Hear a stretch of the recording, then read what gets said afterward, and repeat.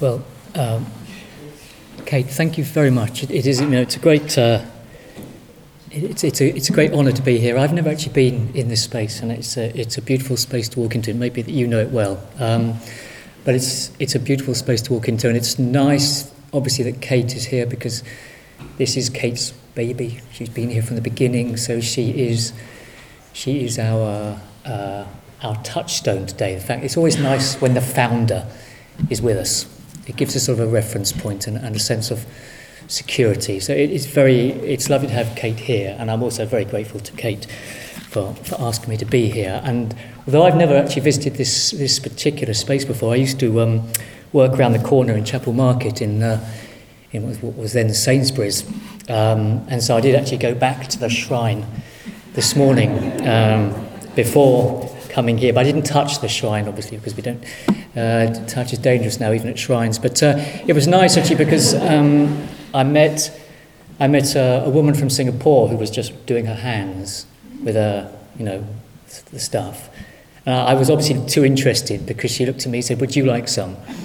So of course I said yes, and I discovered that she'd made it herself. So and with aloe, but with 65% vodka, and which apparently has to be over 65% alcohol to have any effect. So we started talking about that, and then we were joined by an Iranian man who had particular wisdom on the virus, because he was saying that all viruses are a result of dead animals, and and the way that we murder and torture them and eat them, and so he was encouraging us.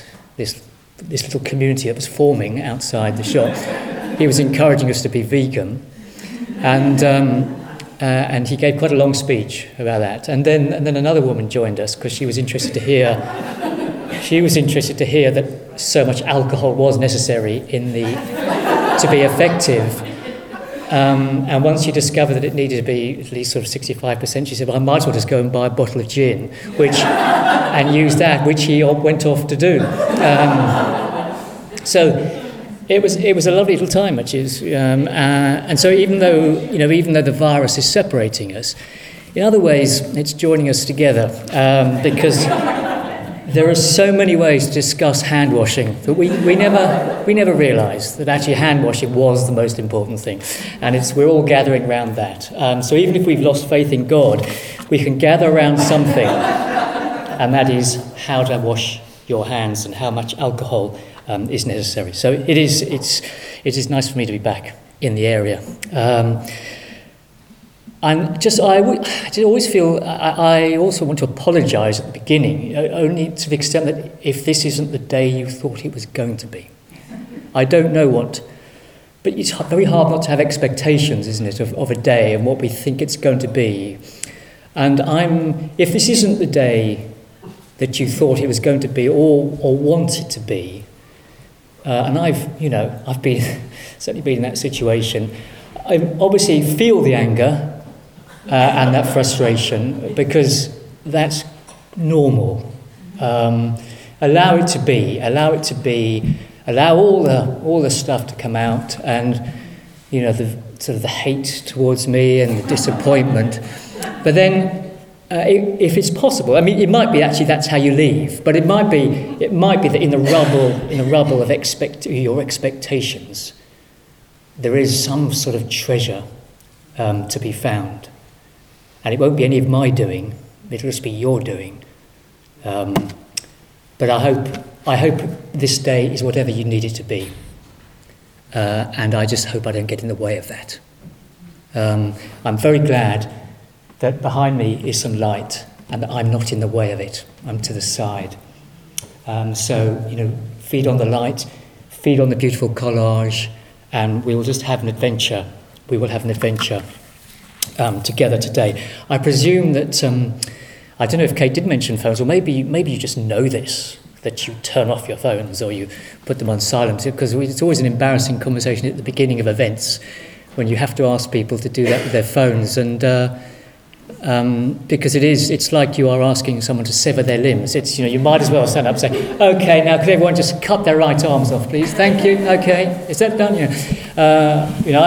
Sometimes I work with some leaders in in an organisation, and the first hour of the day is always this battle around the phone because they're all so important that they can't turn off their phone. They need to be handling the crises. You know, you often have people suddenly getting up and walking out. It's actually something really important. I just need to deal with that. Okay. So you have this. You know, they are very important people who need to be with their phones. But obviously there's that lovely maturity here. And we've just done it, you know. We've just done it. But maybe even harder than turning off our phones, letting go of our phones, is letting go of control. Because obviously control, for various reasons from our past, is something that's very important to us. And in our different ways, it's helped us to survive. And for some of us here, it would have been really important, because we may have been in situations where we didn't feel any sense of control at all, which of course is terrifying, especially when you're this big and you've got no power. So it isn't surprising that we come into adult life with often, you know, issues around control, and for each of us, you know, there'll be different sorts of issues. But I think probably in a day like this, the letting go of control is going to be important as we approach our stories, if that's possible. It may not be possible, in which case forgive yourself, that's fine. But I mean, our theme is the journey home, which will mean listening to your story. Listening to your story. So, I mean, I will tell quite a few stories today about other people. But there's only one story that's important today, and that's your story. So, you've got no other responsibilities today. You don't need to look after anybody. All you need to do, all you're here for, is to look after your one precious story and your one precious life. And I'm sure you've done this before. I'm sure some of you are deep experts in your own narrative. But I suppose I'm one of those people who believe that actually we start every day afresh. I wake up every day not knowing anything, but glad to be alive. And so we start again. And I think we always start again with our story as well. So we're going to listen to your story, to your narrative, but hopefully with no sort of control imposed on it. So what I mean by that is that, so I was with someone yesterday, maybe a woman, I don't know, maybe she was late 40s, and she was telling me, the first time we'd met, and she was telling me bits of her story. After about 20 minutes, she said, "Oh, there's another thing I want to tell you about." I said, "Oh, right." And she said, "Yeah, when I was 17, I had an accident, and I was in hospital for 7 weeks, and none of my teachers and none of my friends came to visit me." She said, "I'm not actually sure of that, because I might not be remembering well, but I think so." And I said, "Oh, okay." So I said, "Well, how did you feel about that?" She said, "Well," I said, "You know, you sound quite angry about that." Yeah, I am angry, because I'd known the teachers for a long time, and they didn't come to see me. And my friends, well, one came, but the others didn't. So this is a woman going back to an event 30 years ago, and she spoke about it a bit, and was obviously feeling quite strongly about it.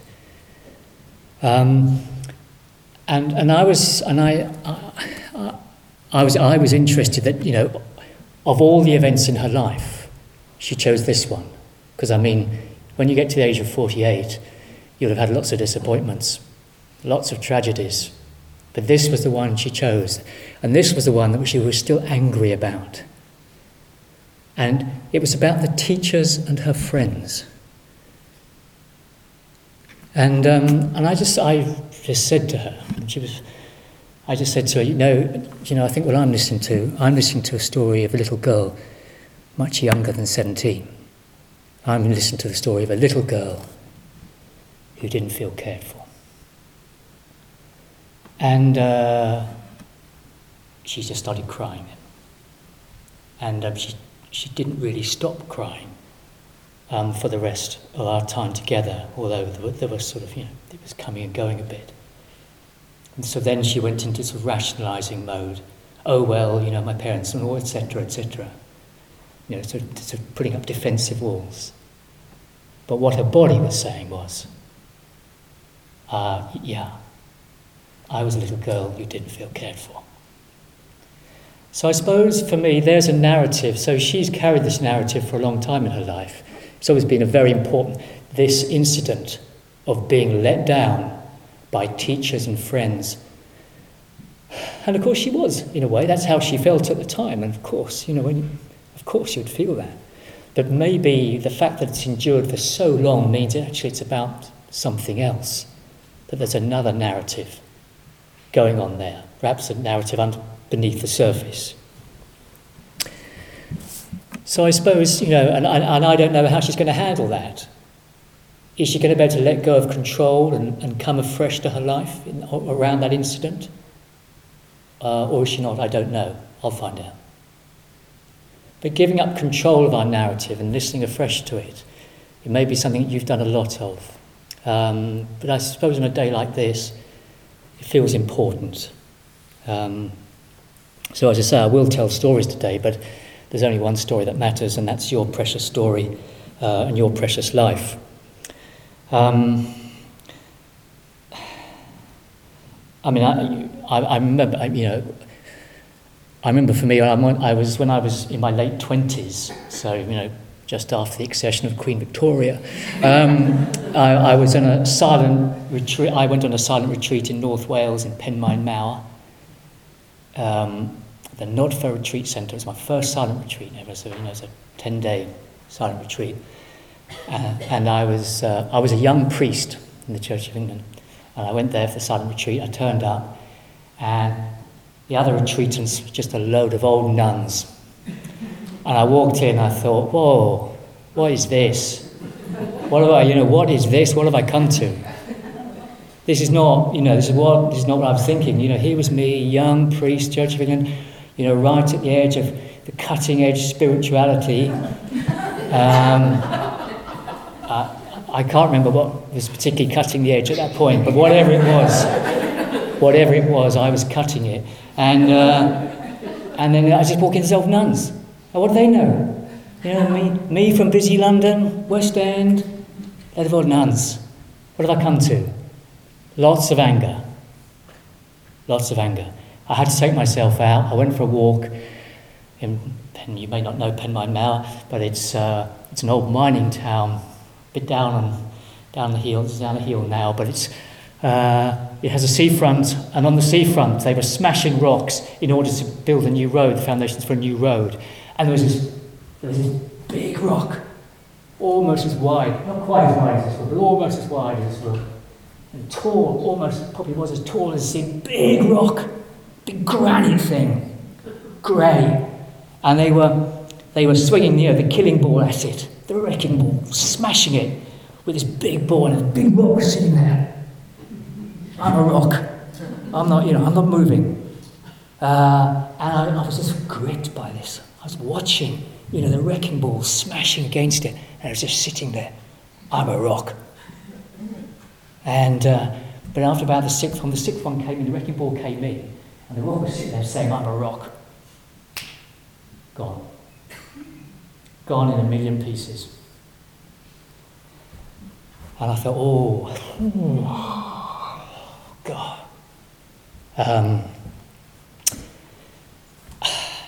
And I just went back in a million pieces and lived the retreat. And it was probably the most formative 10 days of my life, probably. But I'd arrived with distrust.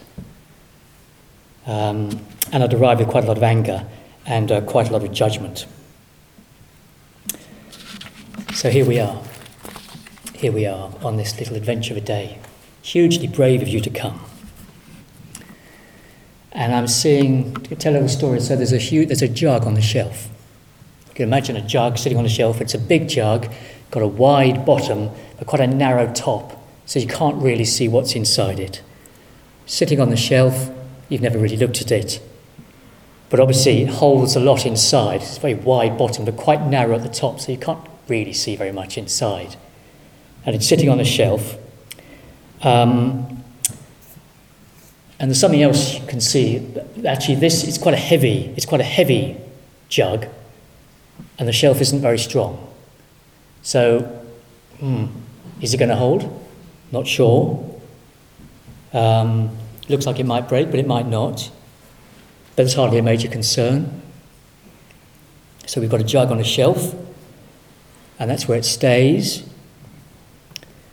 And in a way, this story doesn't have an ending, which is disappointing. I mean, maybe the jug just does stay there.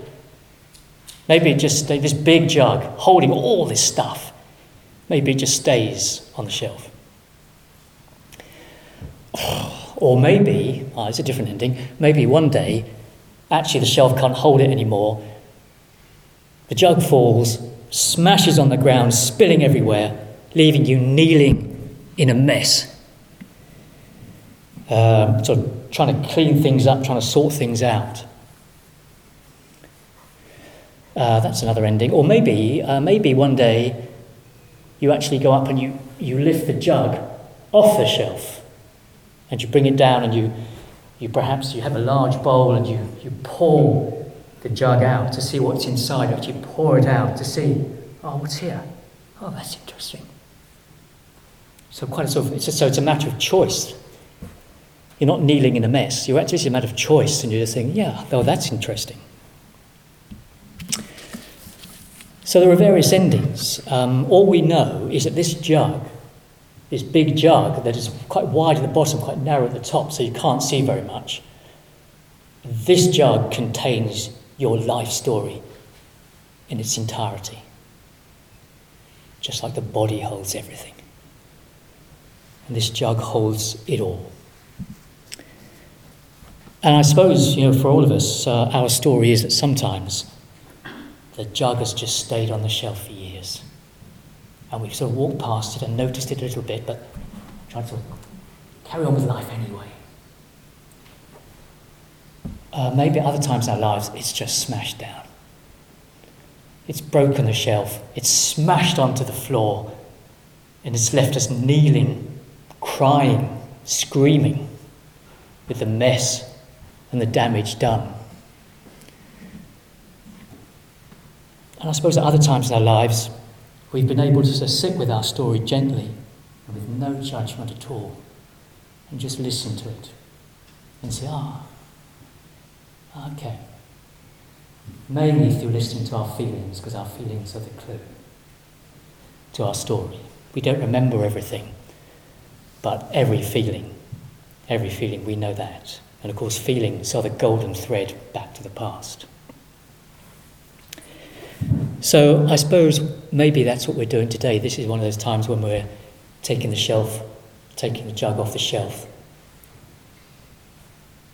and just pouring it gently out, and just seeing what is there to see.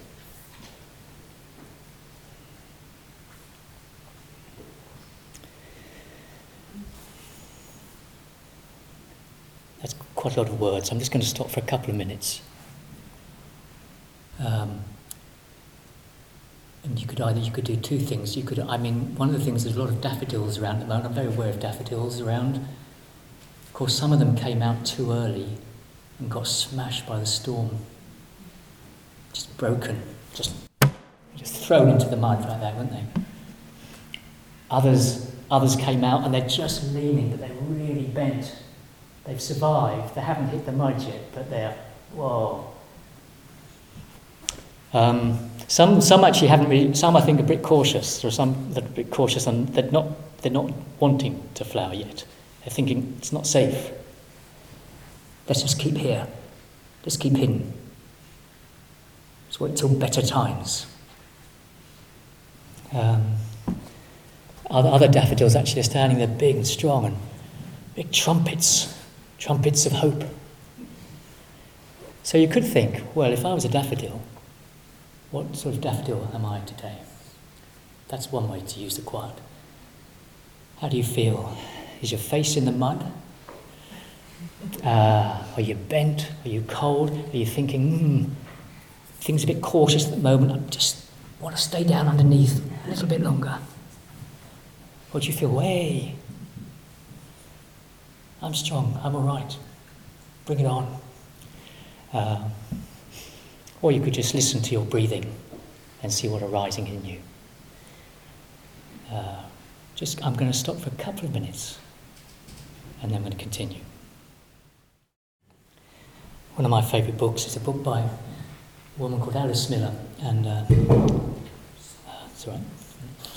It's a book called The Body Never Lies, and she talks about how the body holds everything. And the body is much wiser than our head, because our head lies all the time. But the body never lies, because it's the holder of all the feelings of the past. And so I always think listening to our bodies on days like this is an important part of the day. And I'm going to read a story called The Firewoman.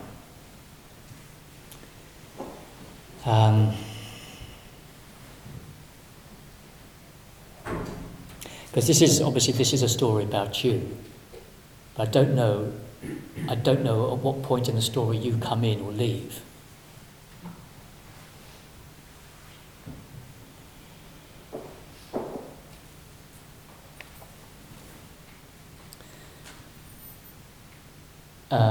And it's rooted in a genuine dream. A woman once had a dream. She dreamt she was a fire. She dreamt she was a fire. A blazing fire full of colour and life. She was a firewoman. And then suddenly, against her will, she finds forming around her a thick crust of lava.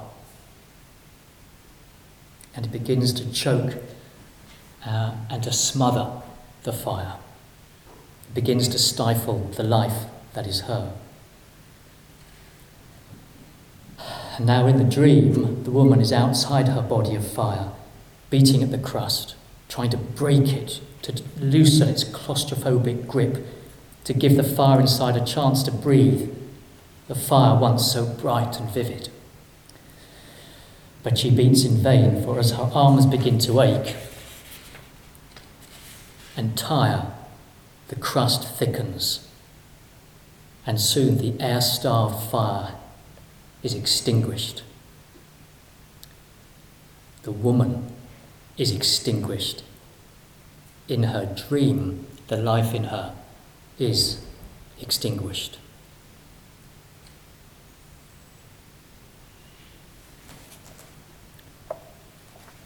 So it's a story about what life does to us and how sometimes things give us life and how sometimes things take away life. So the firewoman finds herself gradually encrusted by this lava, and it's as though the fire has gone out. Her existence has almost gone out.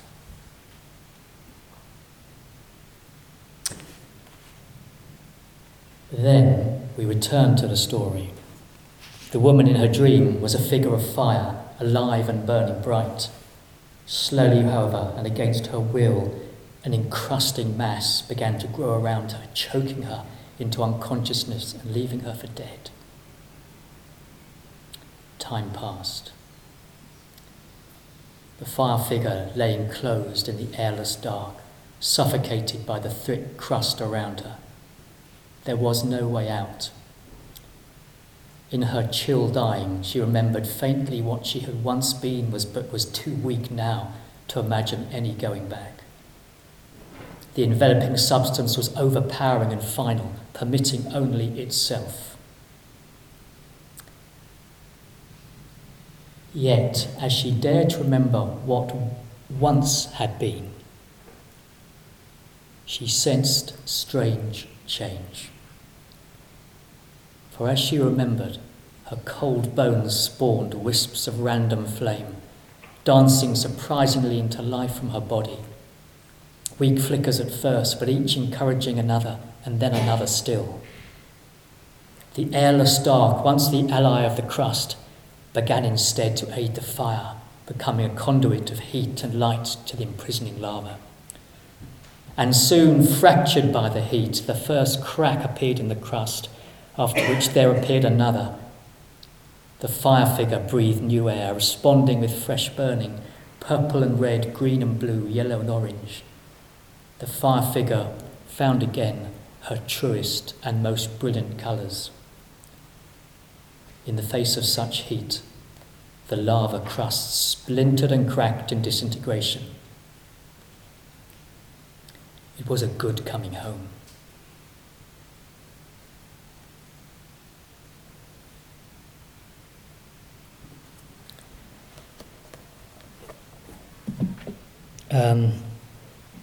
And I suppose I tell that story because I think for most of us, there are times when we lose, life envelops us, and actually we lose something quite important about ourselves.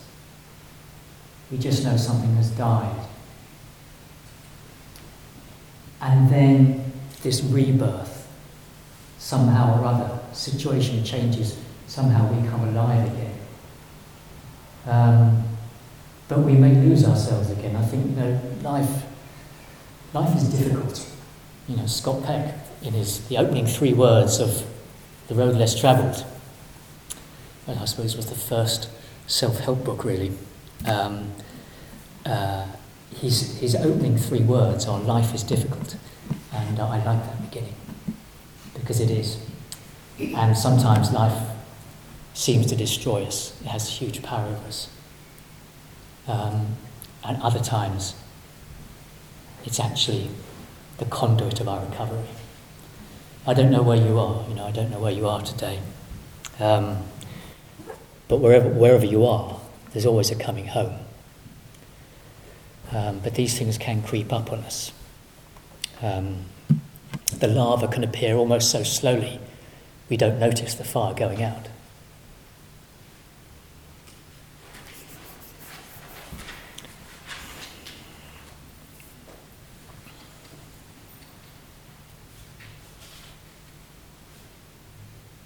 So I think before we take a break, I think I'd just like to just consider some of the mechanics, really, of how we work. Go underneath the bonnet. And Kate has already sort of hinted at this when she was talking about our thoughts earlier on, when she was leading the meditation. Because there is that phrase to describe human beings, and I like it. I think it's very accurate. It's not wholly complimentary, but I think it is very accurate. Where you human beings, the title of human beings is normal crazy people. Mm-hmm. So normal crazy people.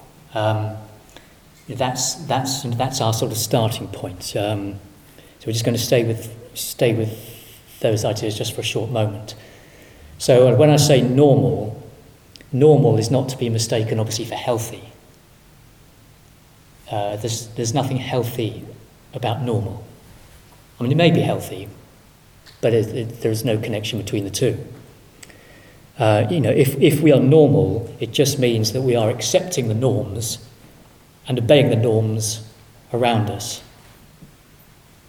So, in certain situations, taking a group of Jewish people to a gas chamber is entirely normal, because that's the prevailing culture. There's nothing abnormal about that, because it's the prevailing culture. So, for some it's normal to be racist because, well, it's the environment I was brought up in. Well, that's the climate in the office. It's normal. It's normal. Get over it. It's normal. It's no big deal. It's normal. It might be, it's normal to be anxious. Well, of course I'm anxious. I'm a grandparent. I mean, who wouldn't be anxious? It's normal. My mother was anxious about me. She was on the phone 3 times a day. I mean, she means well. It's because she cares. Of course, who wouldn't be anxious? It's normal. Some people think it's normal to want to make money, to link money with happiness. Who doesn't? It's entirely normal. The more money I have, the happier will I be, obviously.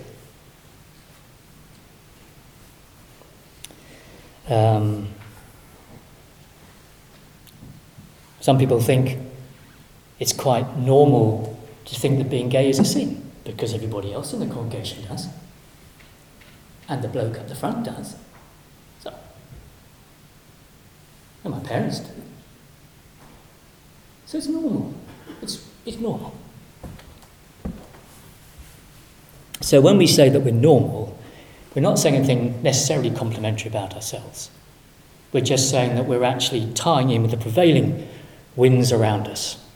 Yeah? That's normal. So we're normal people because there are strong winds blowing around us. We bend with them. Because then there's the crazy bit, which is different. Crazy is just about the truth that Kate was picking up on earlier. Because crazy is the fact that we do insane things because we're in the thrall of automatic thoughts. So all of us live with automatic thoughts inside us. So there is some dispute about how many thoughts we have a day. It's difficult to count them. Various figures, but the last one I saw, quite an authoritative one, was 70,000. So we have 70,000 thoughts a day. And another statistic, I won't have too many statistics, but there's another statistic. So we have 70,000 thoughts a day. And again, after quite a lot of research, 97% of them are the same as yesterday. So, and they weren't true then. So here we are these people, we're walking around in the world pretending to be the same, but we're having 70,000 thoughts a day. 97% of them are the same as yesterday, and they weren't true then. So, and we think we're we think we're healthy. So there is something sort of. We're on a sort of dull treadmill of delusion. Just way away. Same old thoughts. Same thoughts as yesterday. And they weren't true then. And we go round and round with the same old lies.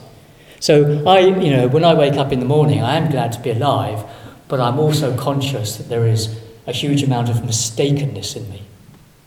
And a huge amount of it that's stale. So, our subconscious is peopled by repetitive thoughts that we learned in our early years, when the brain was forming, those crucial early years, very early years, when the hard wiring was taking place. But of course, we bring those thoughts into adult life, and they just make us stupid, and they make us unhappy. Everyone's talking about well-being and mental health these days. I think the more we talk about it, the less we do. But, you hear people saying, well, do you know, apparently 1 in 4 have mental health issues. 1 in 4. 4 out of 4. 4 out of 4. 4 out of 4 have mental health issues. Well, because, we are in the thrall of automatic thoughts. And some of us handle them better than others, but we've all got issues. I certainly have. Harvard University did a big study. They reckoned again that 96% of people are not in control of their mental faculties. 96% of people are not in control of their mental faculties. So that's a large number of the cabinet. So 90% of people, so obviously only 4% of people are not crazy or not in the thrall of automatic thought. Now, these figures, obviously statistics are statistics, but for me there's a sense of truth here. only because I know myself. There's a sense of truth here, that we're not in control of our automatic thoughts. And so, the start of wisdom, for me, is to realise my own madness, which is not a popular message. It's not really very popular. People want much prefer something more positive than that. And you will come to your own conclusions.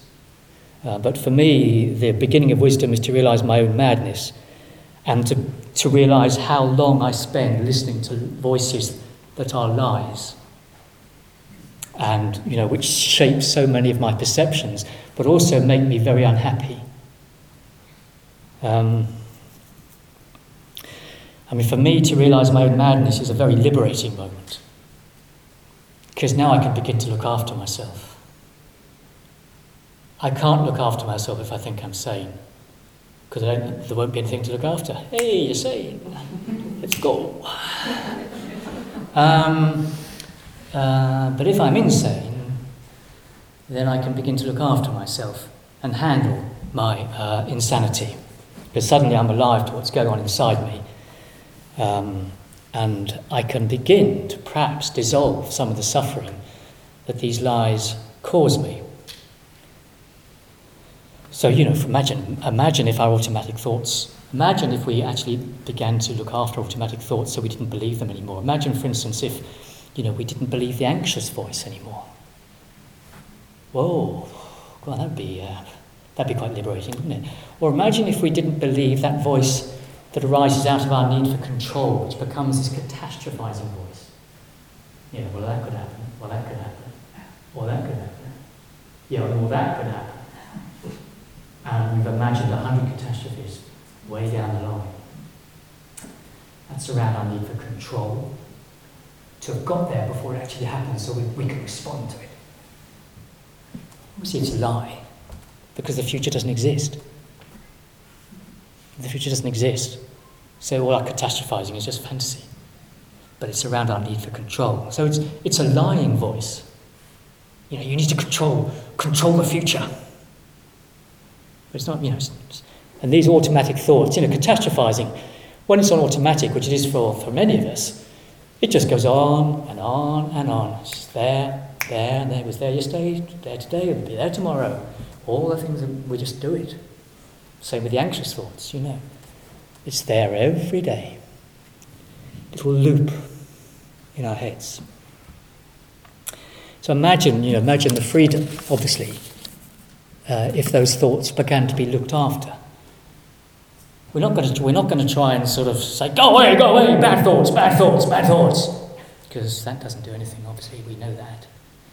But if we could say, oh, hello thought, hello anxious thought, it's you again, my dear friend. But actually, your time is up now. I don't need you anymore. So if you could just, it's a Swedish saying, thank you for coming, thank you for going, and we pass it on. Or, the catastrophizing voice. Oh, hello, catastrophizing voice. Thank you for coming, but I don't need you anymore. I know in the past you helped me to feel insecure. Very insecure when I was this big. And I could imagine the situations so I could plan them out and feel secure that I've sorted them. But actually, you're not helping me now. That was then, this is now. So thank you for coming, and thank you for all you did to help me when I was smaller. But actually, I don't need you now. So, as the Swedish say, thank you for coming, and thank you for going. And it doesn't mean they won't come back tomorrow. But of course, you'll just greet them again and say the same thing. So we won't stop being mad. We won't suddenly stop being mad. We'll always be mad. But we can begin to look after our insanity. We befriend our insanity. And I think what happens then is that it can't kidnap us for so long. So I can still be kidnapped by thoughts. More powerfully, I can be kidnapped by feelings, but they're harder to spot. Thoughts are easier to spot, feelings are harder to spot. I can still be kidnapped, but maybe not for so long. So maybe I could be kidnapped by a thought for half a day, now maybe just half an hour. So it's a little bit more sane, although I am still mad. But I'm handling it. I'm beginning to handle it, and it has less power over me. I can't be kidnapped for quite so long. So, are we here now? Are we here now?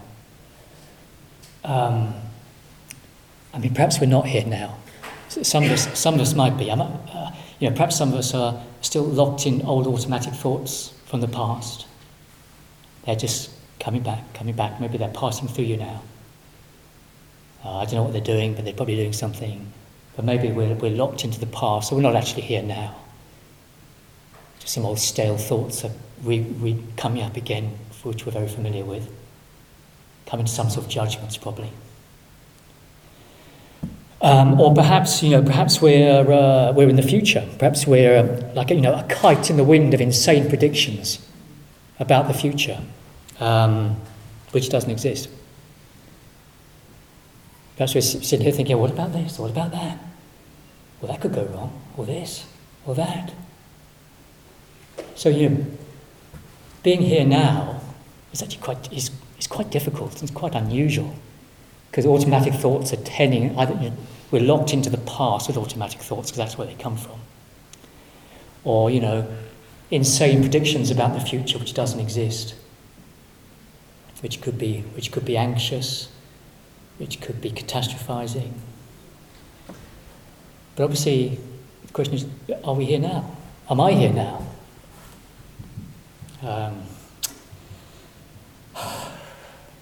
Am I here now? Or am I just some, sad spiritual salesman purveying ideas to other people because it's easier than facing myself? Or just another bloke up the front with a sort of sad saviour complex? What am I doing? How is this compulsive? Or, am I here now? I love the line, so here we are.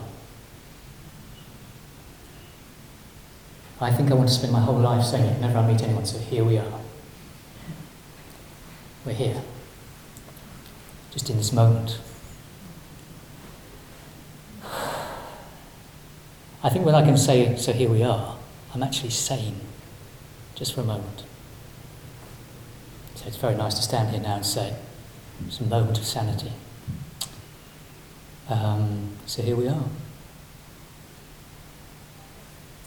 Not in the past, automatic thoughts. Not flying some insane kite into the winds of the future. Just here now. Listening to our breathing and seeing what's arising.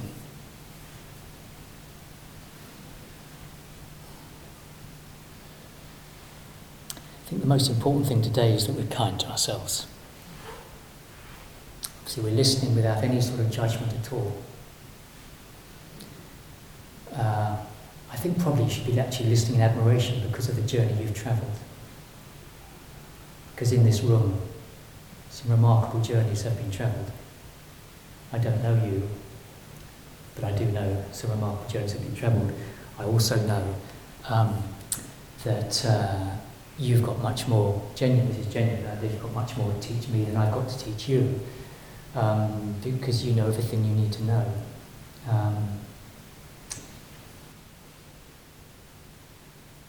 So we're just listening today, without any sort of judgment. Listening to the narratives we tell ourselves, listening to the feelings in our body. Perhaps noting some of the automatic thoughts that are the most persistent ones. It would be nice if 97% of our thoughts every day weren't the same as yesterday, and they were wrong yesterday. It'd be nice if actually sort of fresh thoughts began to emerge. That'd be quite nice. So it might mean letting go of some thoughts, beginning to say, oh, hello, it's you again, letting them go.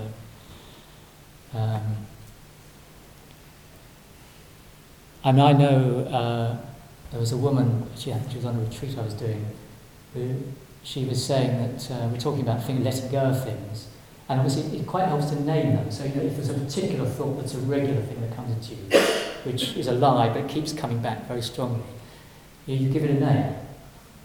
You say, oh, hello Marjorie, whatever. I'm sorry if you're called Marjorie, there's nothing. But there was a woman on retreat who had big image, sort of problems around her body image and how she looked at herself.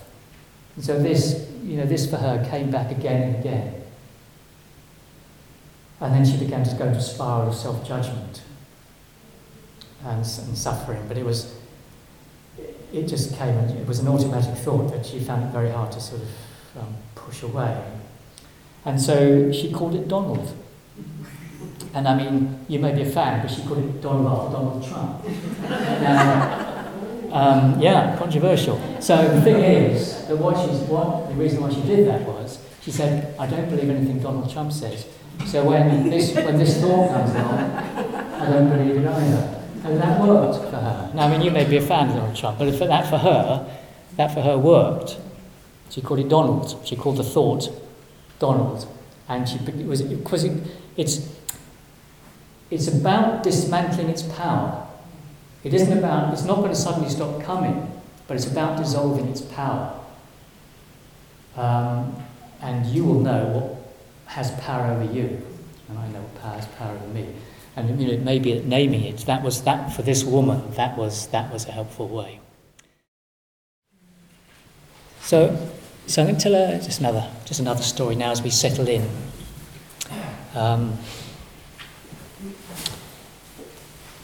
It's a story called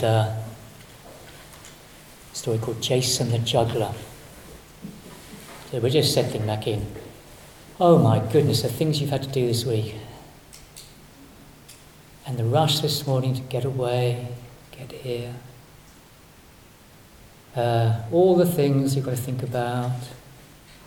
Things weighing heavily on you, responsibilities you've got. Thinking about Jason the Juggler. When I saw Jason the Juggler on the pavement, I didn't know what to think. And the crowd were puzzled too, and a little bit angry. Because Jason the Juggler was sitting down with the props of his trade surrounded by them. And he was looking at each one in turn.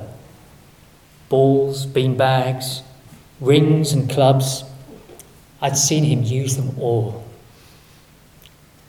But now, he's put them down.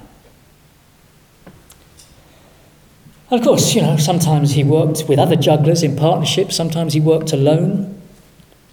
But you've always got to keep the props moving. Got to keep them in the air.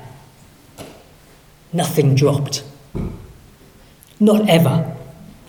You must never drop a prop. So you had to keep the show moving. Every ball, every beanbag, every club, every orange. You've got to keep the show on the road.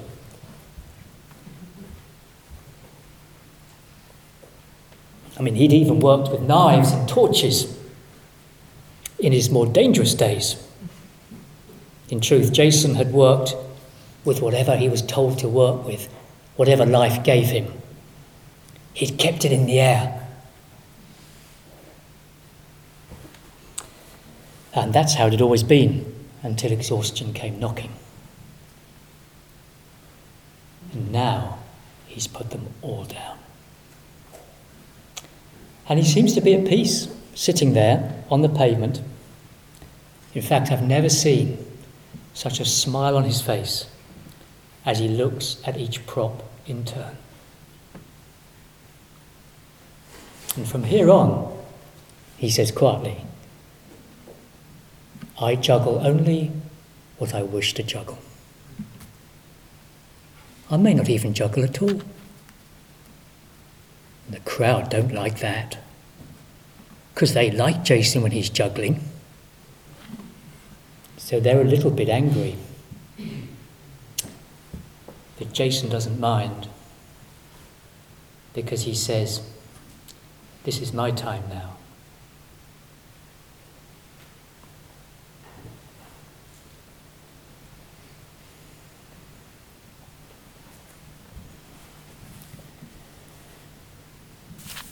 So we're here today in the beautiful Medatio Centre.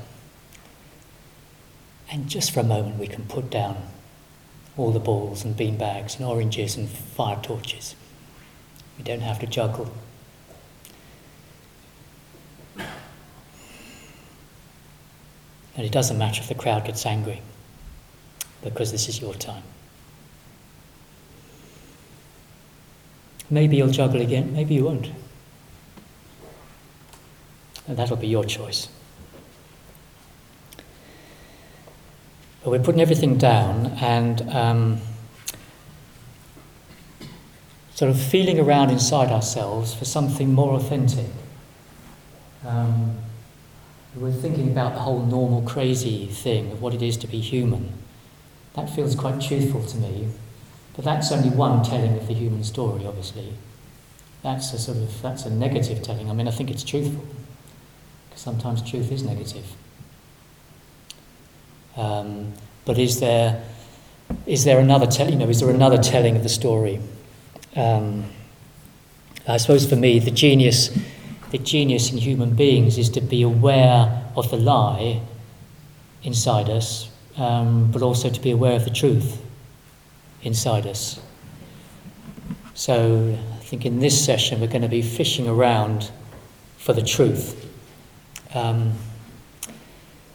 The normal crazy person only thinks there's one narrative, and that's the narrative that the thoughts keep saying, and have been saying for years, and will carry on saying until the end. That's the only narrative. If you go into a psychiatric unit, you won't hear people saying, you won't have some patients saying, "That's interesting, but I suppose you could have done it in another way." They won't be saying that. Because obviously the insanity in all of us insists there is only one narrative, and it's this. So the definition of insanity is a one narrative person. There isn't another way. We joke about the person who thinks they're Napoleon.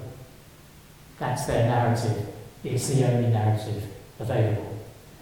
But of course, we all do. Obviously, we all do the same, and we may not think we're Napoleon, but we do tend to have in our down times, we tend to have a single narrative that we stick to, and it's based around automatic thoughts that come back again and again and again, and we've locked into this narrative. But obviously, there's another story. There's a lovely letter, if we had more time, but there's a lovely letter, and you may know it, a letter written by Ted Hughes to his son. When his son was having a difficult time, the poet Ted Hughes, his son's having a difficult time, he's about 24, and on his birthday he wrote a letter, and you can go online, you'll find it. But basically, in the letter, he's saying to him that he's sort of saying life is difficult. He says the trouble is, if you only meet, he says people are primary self and secondary self. That's the phrase Ted Hughes used. And he said if you only meet someone's secondary self, it's quite difficult, because it's quite sort of limiting, claustrophobic and crushing. And I think for me, we've been talking about the secondary self, this morning. But then he talks about the primary self. He said the trouble is you don't often meet the primary self. I think it was really interesting that Ted Hughes comes up with that, because obviously that has a long history in terms of spirituality. A Julian of Norwich would talk about the substantial self and insubstantial self, which is exactly the same. And so it doesn't really matter what we use, whether false true self or false self, whatever words seem best to us.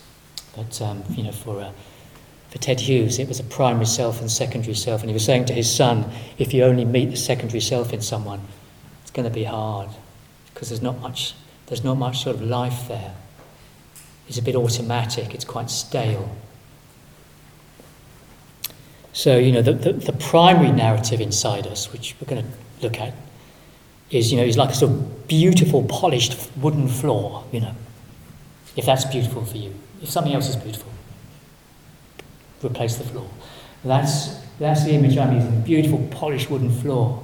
That's the primary self, and then the secondary self is some sort of cheap nylon overlay that we've put over it. So in order to help us to listen to our own story, we're going to listen into this. We're going to listen to a story, a true story, Layla's story, name changed, but apart from that, absolutely true. So Layla is talking to me. She's concerned that her, and Layla is, of course, I don't know how old Layla is, maybe she's probably in her 50s.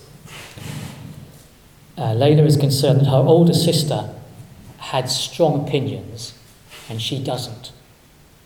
So her older sister knows exactly what she thinks about everything. But Layla doesn't know what she thinks about everything. So Layla sort of tended, for all her life, Layla's tended to go to other people for advice about what to do. Even though this does irritate her, because I should know what to do myself. Why do I have to go to other people for advice all the time? I mean, my sister, she knows exactly what to do. But I don't. Because obviously Layla didn't consider her own voice to be as valuable as other people's voices. And so as we talked, two narratives inside Layla became apparent. So the first narrative is of a girl who was told by her father she was a mistake. It was a kind thought. And used by her mother, basically, as a place where her mother could tell her how bad her father was. So her mother was unhappy in the relationship, and her daughter was a place where she could sort of speak of her woes. Women's talk. I'm just going to put this on you, because I can't tell him, so we'll talk about it. So, unsurprisingly, Layla became a very good listener. Because obviously, by listening, that was the only way she could get her mother's attention. So really, from the age of 3 or 4, in incremental ways, Layla was parenting her mother. But listening was the only way she could get her attention. And Layla did learn, as life went on, that if she began to have views or opinions of her own, her mother squashed them. Because that wasn't the deal. The deal was that her mother could tell Layla about how difficult her life was. Oh, and another thing. Do you know what he did today? And so obviously Layla was taught quite early on not to have a voice. She wasn't to have her own views and she wasn't to have her own opinions, because that wasn't the deal. And then look at later in life, of course, when Layla had a daughter herself, of course, what she realised, what was happening was actually she wanted her daughter to be her mother. So the cycle sort of began, she realised the cycle was beginning to repeat itself. Because she hadn't really had a mother who listened to her, she wanted her daughter to listen to her. So she began to see that was what was happening there. So this sort of codependent pattern was repeating itself. And she noticed also that she found herself tense in anyone's presence. She said, I always feel tense with other people, because there was a sense in her that she should be helping them, because that was where her identity was formed, in this role. So whenever she's with other people, she feels that she should be helping them. Even with her husband, who isn't asking for help. He's not asking for help. that she's still feeling, oh, I need to help him. And then her mind's become busy with anxious thoughts about how she could help.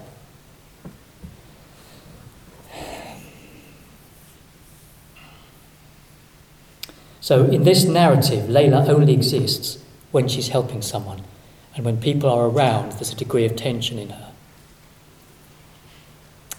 But of course, this narrative overlays and obscures another narrative inside Layla.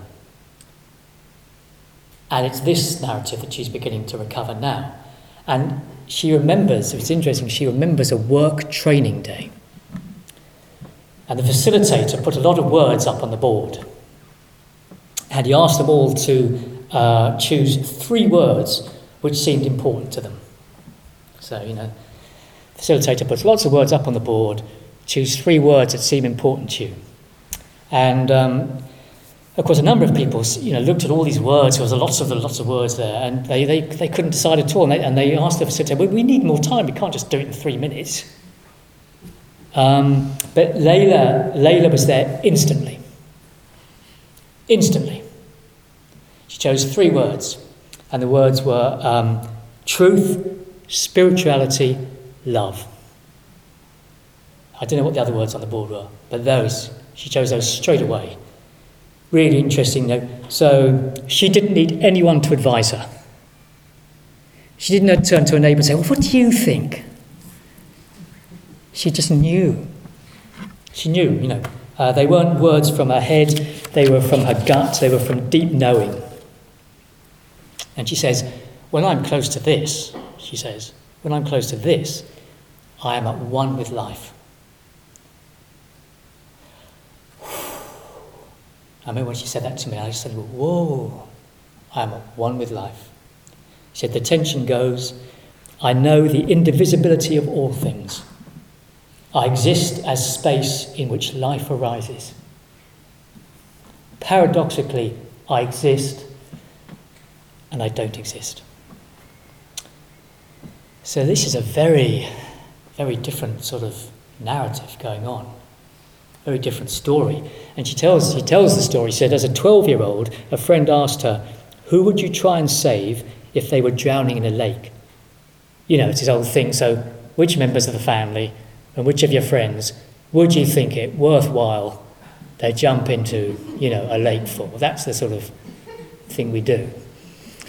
So she said, who would you try and save if they were drowning in a lake?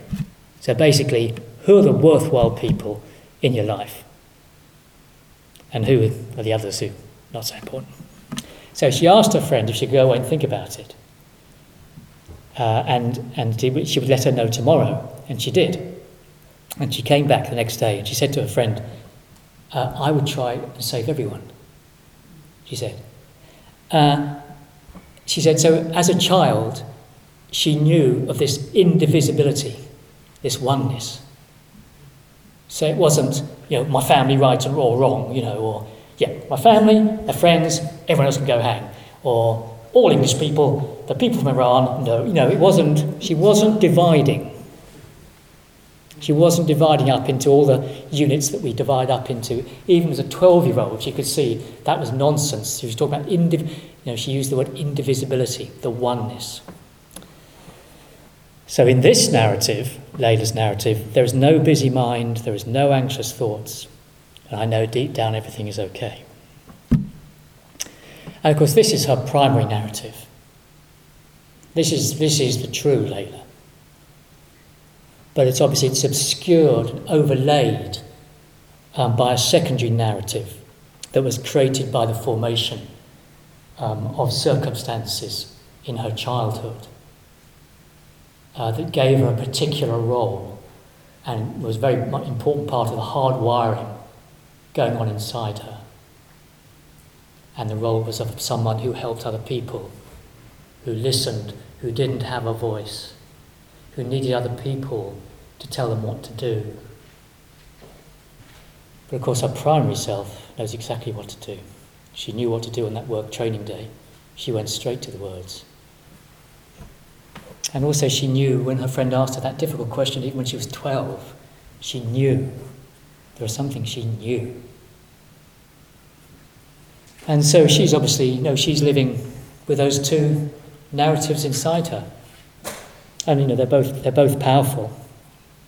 And when she talks about spirituality, which, obviously none of us know what it means, but when she talks about spirituality, it's anything which helps her reconnect with her primary narrative. Anything that takes her towards that primary self, that true self, that substantial self. Because obviously sometimes life takes her in the opposite direction. And it's difficult at the moment because she's now trying to dismantle this codependent relationship with her daughter, because she's seen it for what it is. And of course that's difficult, but it's going to be all right. It's going to be okay. And there's a lot of joy as well.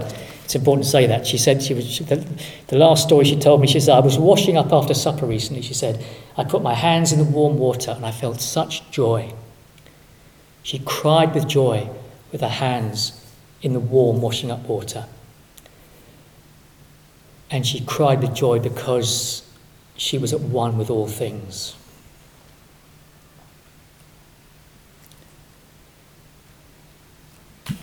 So Layla is living with these two narratives, and hopefully she'll live with them kindly. And she's looking for ways in her life to stay close to something truer, and also,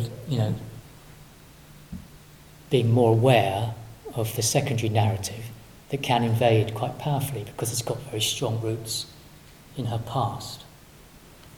And so suddenly spirituality has a very particular life for her because she knows what it's about and what purpose it's serving for her as opposed to for someone else.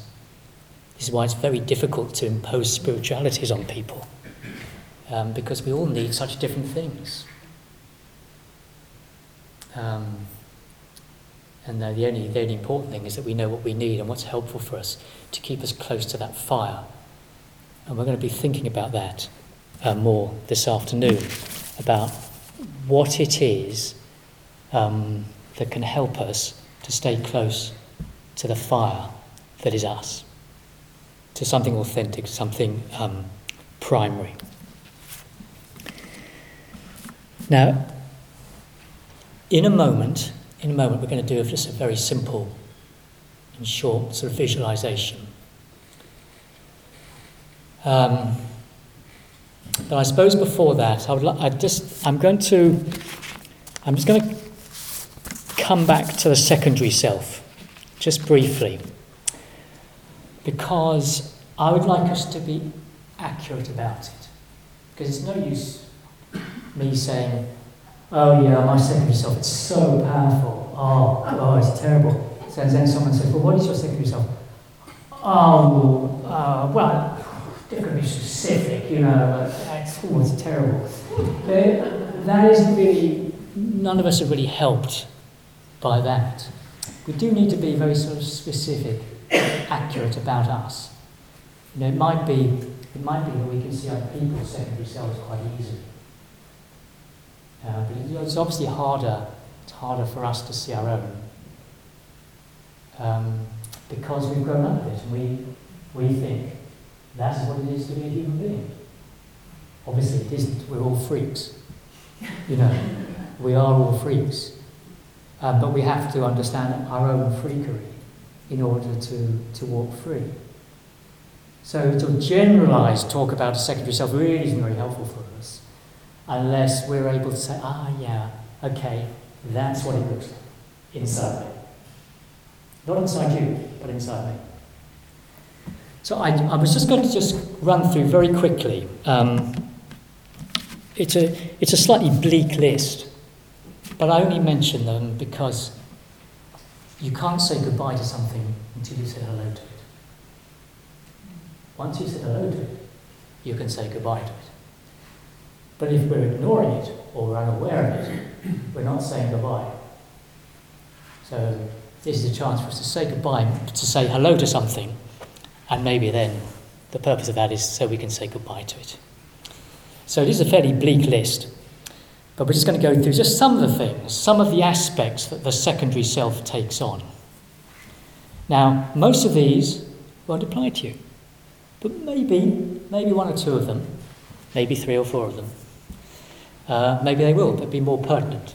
So just listen, just see, does that strike any chords? Do you strike a chord, ring a bell? Whatever it is, anyway, whatever it's doing. We're going to listen to these. They're sometimes called emotional schema. They're just patterns. They're patterns of behaviour that are there in the secondary self. Okay, I won't take too long on them, but we'll just whip through. So the first one is resignation. Resignation. So we say, this is the way life is. Nothing's going to change it. Deep lying cynicism, lack of hope. I'm not really into sort of gender things particularly because I think the genders cross over all the time. But I think this is mainly a male thing. It's quite often the sort of the father's wisdom. That's the way it is, son.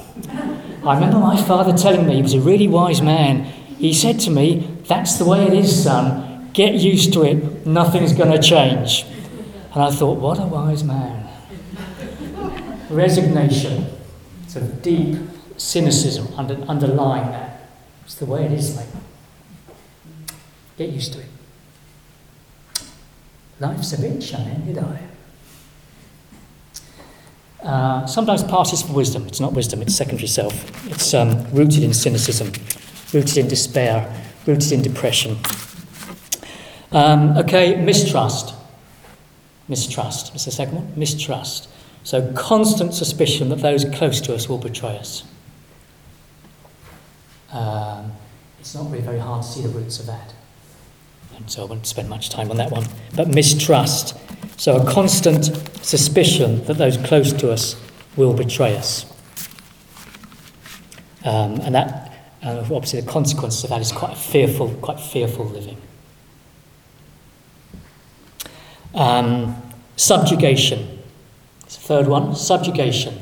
So that's always giving in to other people's wants or demands, our life seemingly defined by other people. So, it's the doormat. Yes, I'll do that. I'll do that. Because it's a way of, well, if I do that for them, then they will like me. Subjugation. So it can look like a virtue. It isn't a virtue, it's a compulsion. It's, I'm doing these things because if I do them, you will like me. And I don't exist if you don't like me. So actually, it's a bit similar to Layla. Subjugation. She existed in relationship to her mother's needs. Subjugation. Always giving in to other people's wants or demands, our life seemingly defined by other people. The fourth one is relentless perfectionism. Relentless perfectionism, usually accompanied by a fear of blame. Obviously, that's the root of perfectionism. It's a fear of blame. When some people have job interviews, and you go ask that stupid question, what's your biggest failure? And people usually either say, I just trust people too much, I think. They either say that, or they say, well, I'm afraid I'm a bit of a perfectionist, they say. As if that's a good thing. Obviously, you never want to work with a perfectionist. They're a nightmare in any organisation. They're going to micromanage. That's one thing they're going to do. The other thing is they may not finish jobs because they are very aware that when a job is finished, it can be judged. And there's nothing that makes a perfectionist more frightened than their job being judged. So they might often procrastinate quite a lot. And you keep thinking, well, why haven't they finished that job? Well, as soon as they finished it, it can be judged. So they're terrified of that. So the relentless perfectionist, obviously the root of that is a long way back and around a real fear of blame. I must get this right. I must get this right. Absolute terror. But the relentless perfectionist Okay, anxious thoughts. We've thought briefly about those. A mind always creating things to worry about. When one anxiety is calmed, another arises. So anxiety, obviously we all know that it's never worth calming someone's anxiety. That is an entire waste of time. Because anxiety is a state. It's not about one thing, it's a state. And so if someone's anxious about, well, am I going to be able to catch the bus in time? Yes, you will be able to catch the bus in time, because if you do this, you do that, you do that. Now, is that okay? Yeah. Yeah, but what if it doesn't come? Yeah. It's not worth it. It's just not worth it. I was talking to someone again yesterday, actually, who feels like they're in a marriage with an anxious person, and that they keep trying to sort out their anxieties, and it doesn't work. And they don't really know what to do. So anxiety is a state. It's an anxious thoughts. Because when one anxiety is calmed, another one appears. So again, that's a sign of secondary self. Another one is emotional deprivation. Emotional deprivation. So this, I think, is a sense of someone who doesn't feel that they were emotionally held when young, and it's very hard to make up for that. So that's, say, take Vincent van Gogh. He talked about a young sapling caught too young in the frost. A young sapling caught too young in the frost. And he says it's very hard for that then to recover. And so emotional deprivation, a sense of kind of inner coldness, a desire to be held, but also a fear of being held, because it's never been modelled for them. They don't know what it is to be held. And so in adult life, they're going to have very ambivalent relationships towards being held. You know, Vincent van Gogh, I mean, in one way, you know, his yellow house in Arles, he wanted a community, he wanted to be held. He always wanted to be held. He got into difficult relationships. But then also he was always pushing people away because he was always getting angry with them. He didn't really know how it was to be held, because he'd suffered as a young sapling in a very cold family environment. So emotional deprivation, and obviously the things that we do to make up for that. Another one is feelings of vulnerability. So irrational fears that some incident or event might leave us jobless or homeless. Feelings of vulnerability.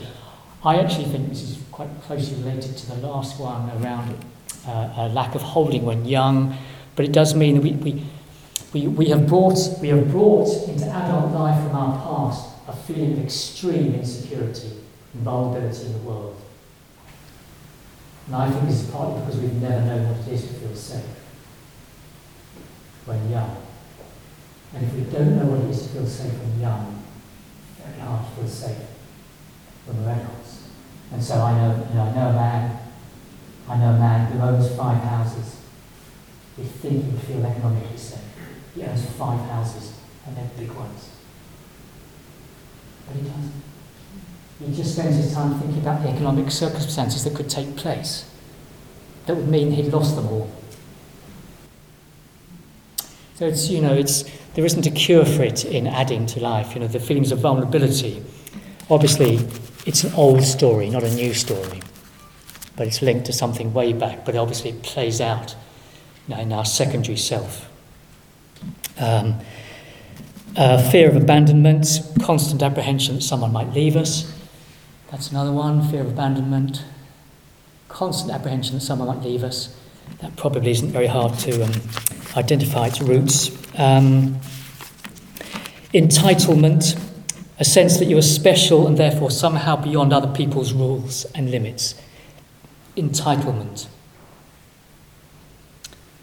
I think this is rooted again in the past. It's the grabbing. We feel we need to grab at things.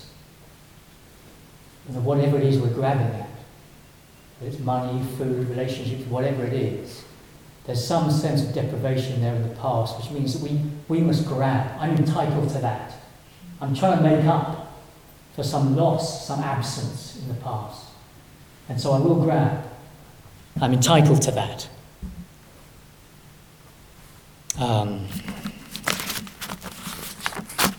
Unlovability. Fear that people would reject us if they really knew us. Again, it's not uncommon, that one. Unlovability. The fear that if people really knew us, yeah, no, but you don't really know me. But if you did know me, you wouldn't like me.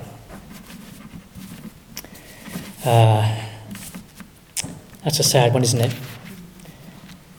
Imagine a child feeling that they're unlovable. They're outside the circle of love. And they don't know why.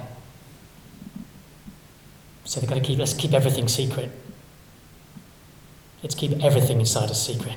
If you really knew me, you wouldn't like me, because that's my experience so far anyway.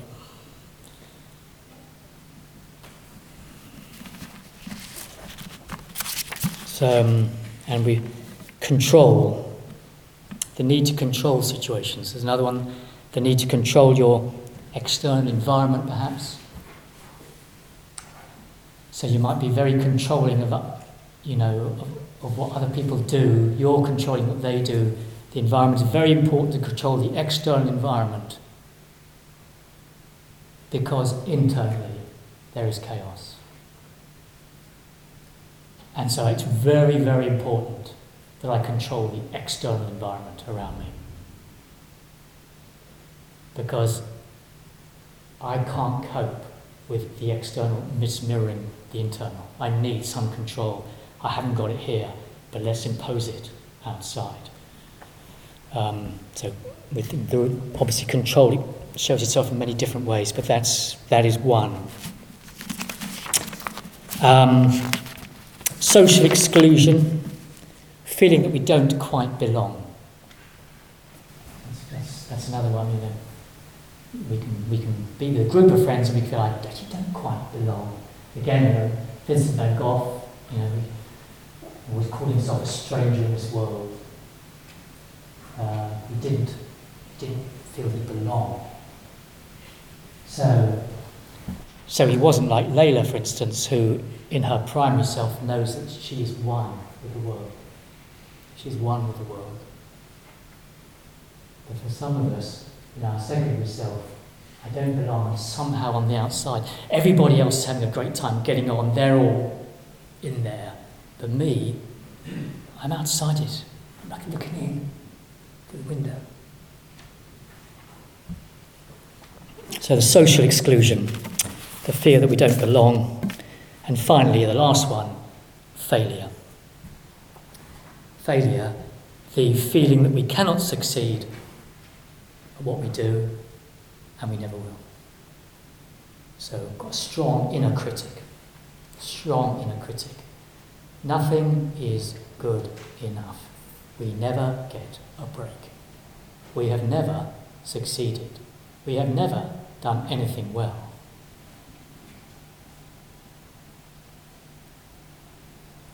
So that sense of failure, really, in whatever they do, is, well, someone like that is very hard for them to receive a compliment.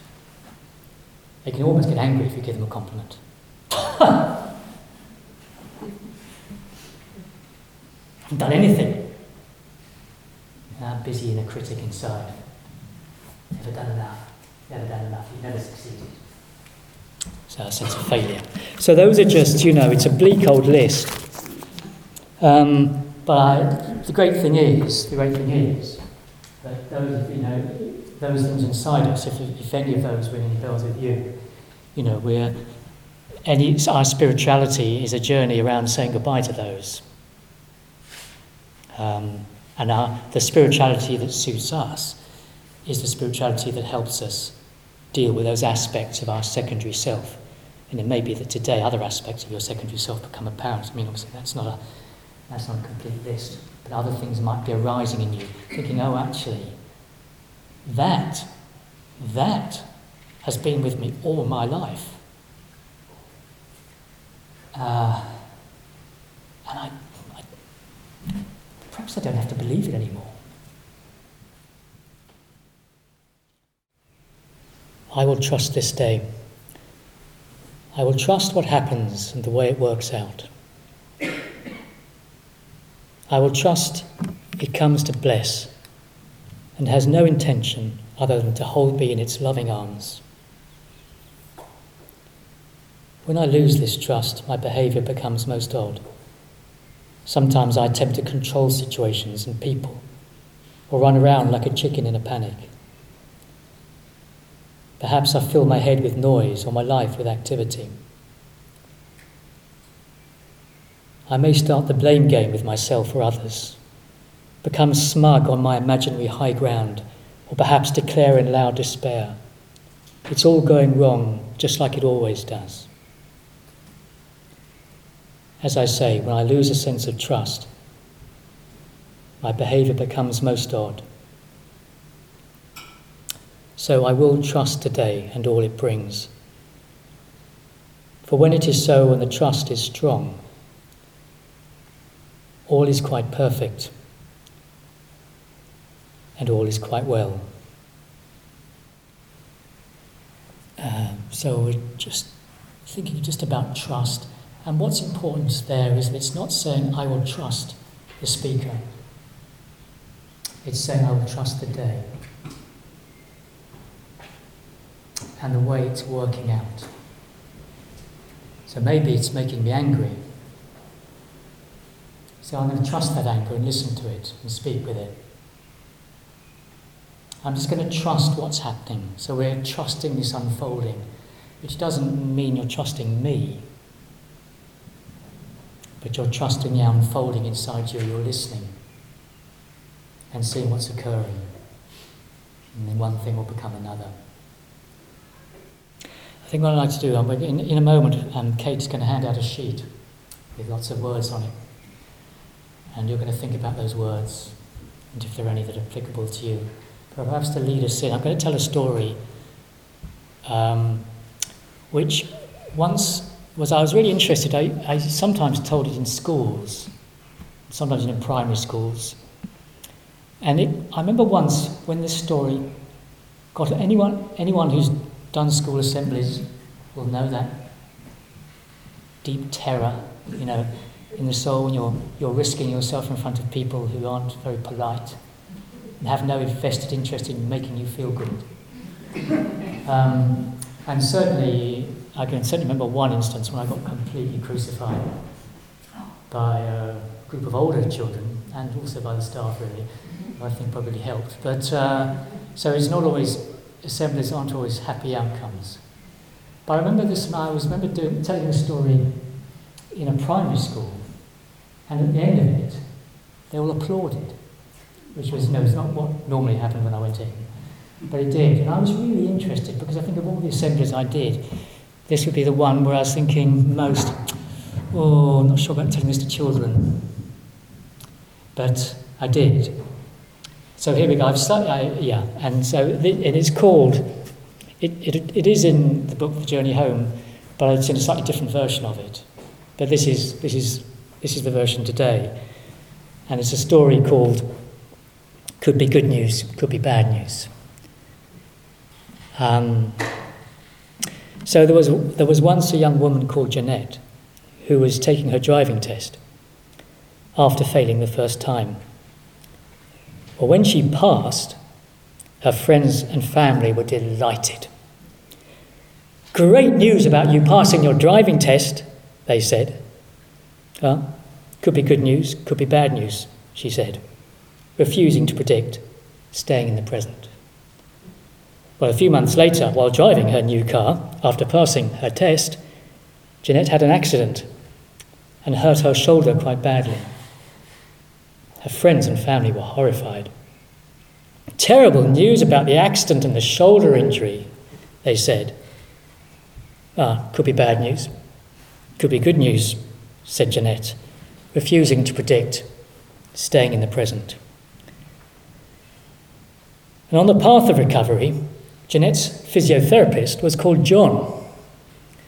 And they got on very well, and later that year they got engaged. Well, Jeanette's family and friends were absolutely delighted for her.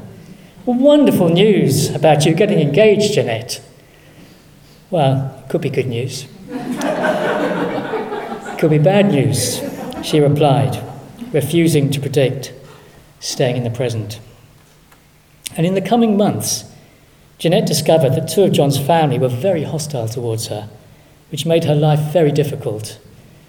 When her friends and family heard about this, they were absolutely furious. Terrible news about John's awful family, they said. Well, it could be bad news. It could be good news, replied Jeanette, refusing to predict, staying in the present. I mean, obviously the story can go on, but I think I'll sort of stop it there. So, life's twists and turns and, the hysterical, it's wonderful, and the sort of, oh no, it's awful. And we sort of move between those two, the people responses that we get. And so it's about how can we bring some sort of resilience to life, where we don't get hysterical, but neither we go down into the deep pit of despair, but actually just stay present and bring some sort of resilience, some sort of authentic self to this situation. Neither hysterical nor depressed, just simply free and present. This is so. Here we are. So although we've listened to lots of stories about different people today, the only important story is your story, and you've brought it here today really courageously. And now you're just sitting with your story and just wondering, has anything, have we had in a new light? What's happened to my story today? Maybe not much has happened, that's okay. I think these things are a bit like sitting on the shore, watching the tide come in, the tide go out. Sometimes it brings something small, sometimes it brings nothing, sometimes it brings something big. Who knows? Perhaps you've been sitting on the shoreline today and nothing's coming. And that's okay. You never know, something might have happened today that means something does come in a little bit later maybe. But just allow the day to be what it has been. Don't strive to find meaning in it. But it may be that something has come alive for you that you want to just carry on working with, looking after, reflecting on. The God of small things, changes in our lives. And of course, this little story is called The Path to Sanity. I watched my friend walk along the path and noticed that sometimes, quite suddenly, he would break out into laughter. "Why do you laugh?" I asked. "Well, how could I do anything else?" he said. "Look at me. I'm so riddled with pretences. How could I possibly take myself seriously? No, I must laugh."